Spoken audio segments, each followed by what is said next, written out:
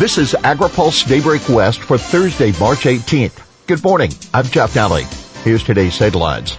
DPR raises pesticide fees. Ag Day goes virtual.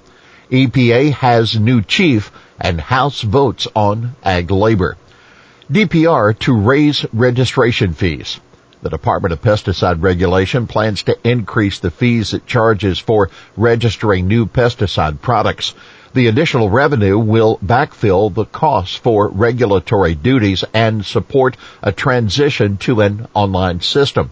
The department put out several options for the new fees, including one that would quadruple the application fee. Staff are taking public comment until April 19th. The fees are expected to go into effect in September. Now keep in mind, those fees would fund separate functions that those in the department's proposal for overhauling the mill assessment on pesticide sales. Ag Day goes virtual in California. Celebrating resilience is the theme of Ag Day next Tuesday, recognizing the sector's enduring ability to adapt to change, especially considering the events of the last year. Due to COVID-19, festivities have moved from the west steps of the state capitol to online. CDFA Secretary Karen Ross will take part in a Zoom chat with young ag leaders. California Women for Agriculture and the California Foundation for Agriculture in the Classroom are co-hosting the event with CDFA. House votes on ag labor and PAYGO.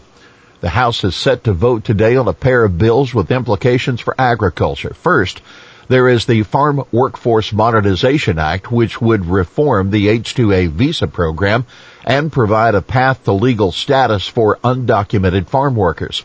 The bill would change the way H-2A pay rates are calculated and authorize a limited number of visas for year-round workers. The U.S. Chamber of Commerce is joining the United Fresh Produce Association in hosting a press call today to promote the bill.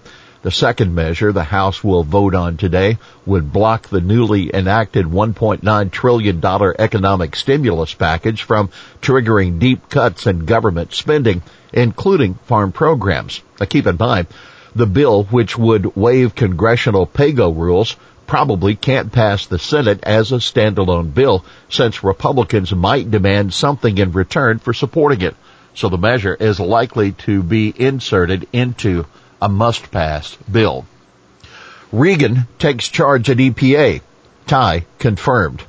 Michael Regan is officially in place as administrator of the Environmental Protection Agency after being sworn in yesterday by Vice President Kamala Harris. The ceremony took place shortly after another nominee who had strong backing from farm groups, Catherine Tai, was confirmed by the Senate on a vote of 98-0 to be U.S. Trade Representative. Tai faces dense agenda at USTR. Tai's Senate testimony suggests she's likely to focus first on implementing the U.S.-Mexico-Canada agreement. The trade pact she played a major role in crafting during her time as top Democratic trade lawyer for the House Ways and Means Committee. Tai told senators that USMCA, quote, represents an important step in reforming our approach to trade. We must all continue to prioritize its implementation and success.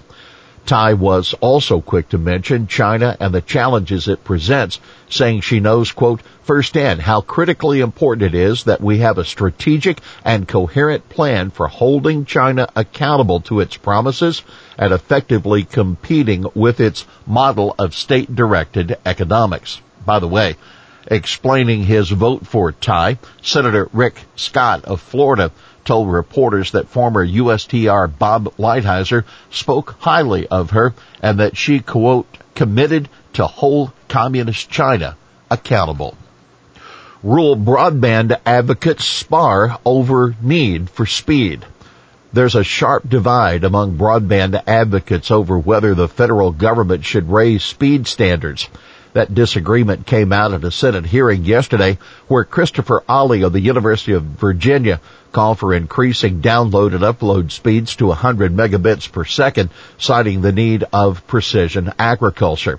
Farmers, quote, are uploading terabytes worth of data and doing an incredible job of soil analysis, oftentimes in real time, Ali told the Senate Commerce Committee.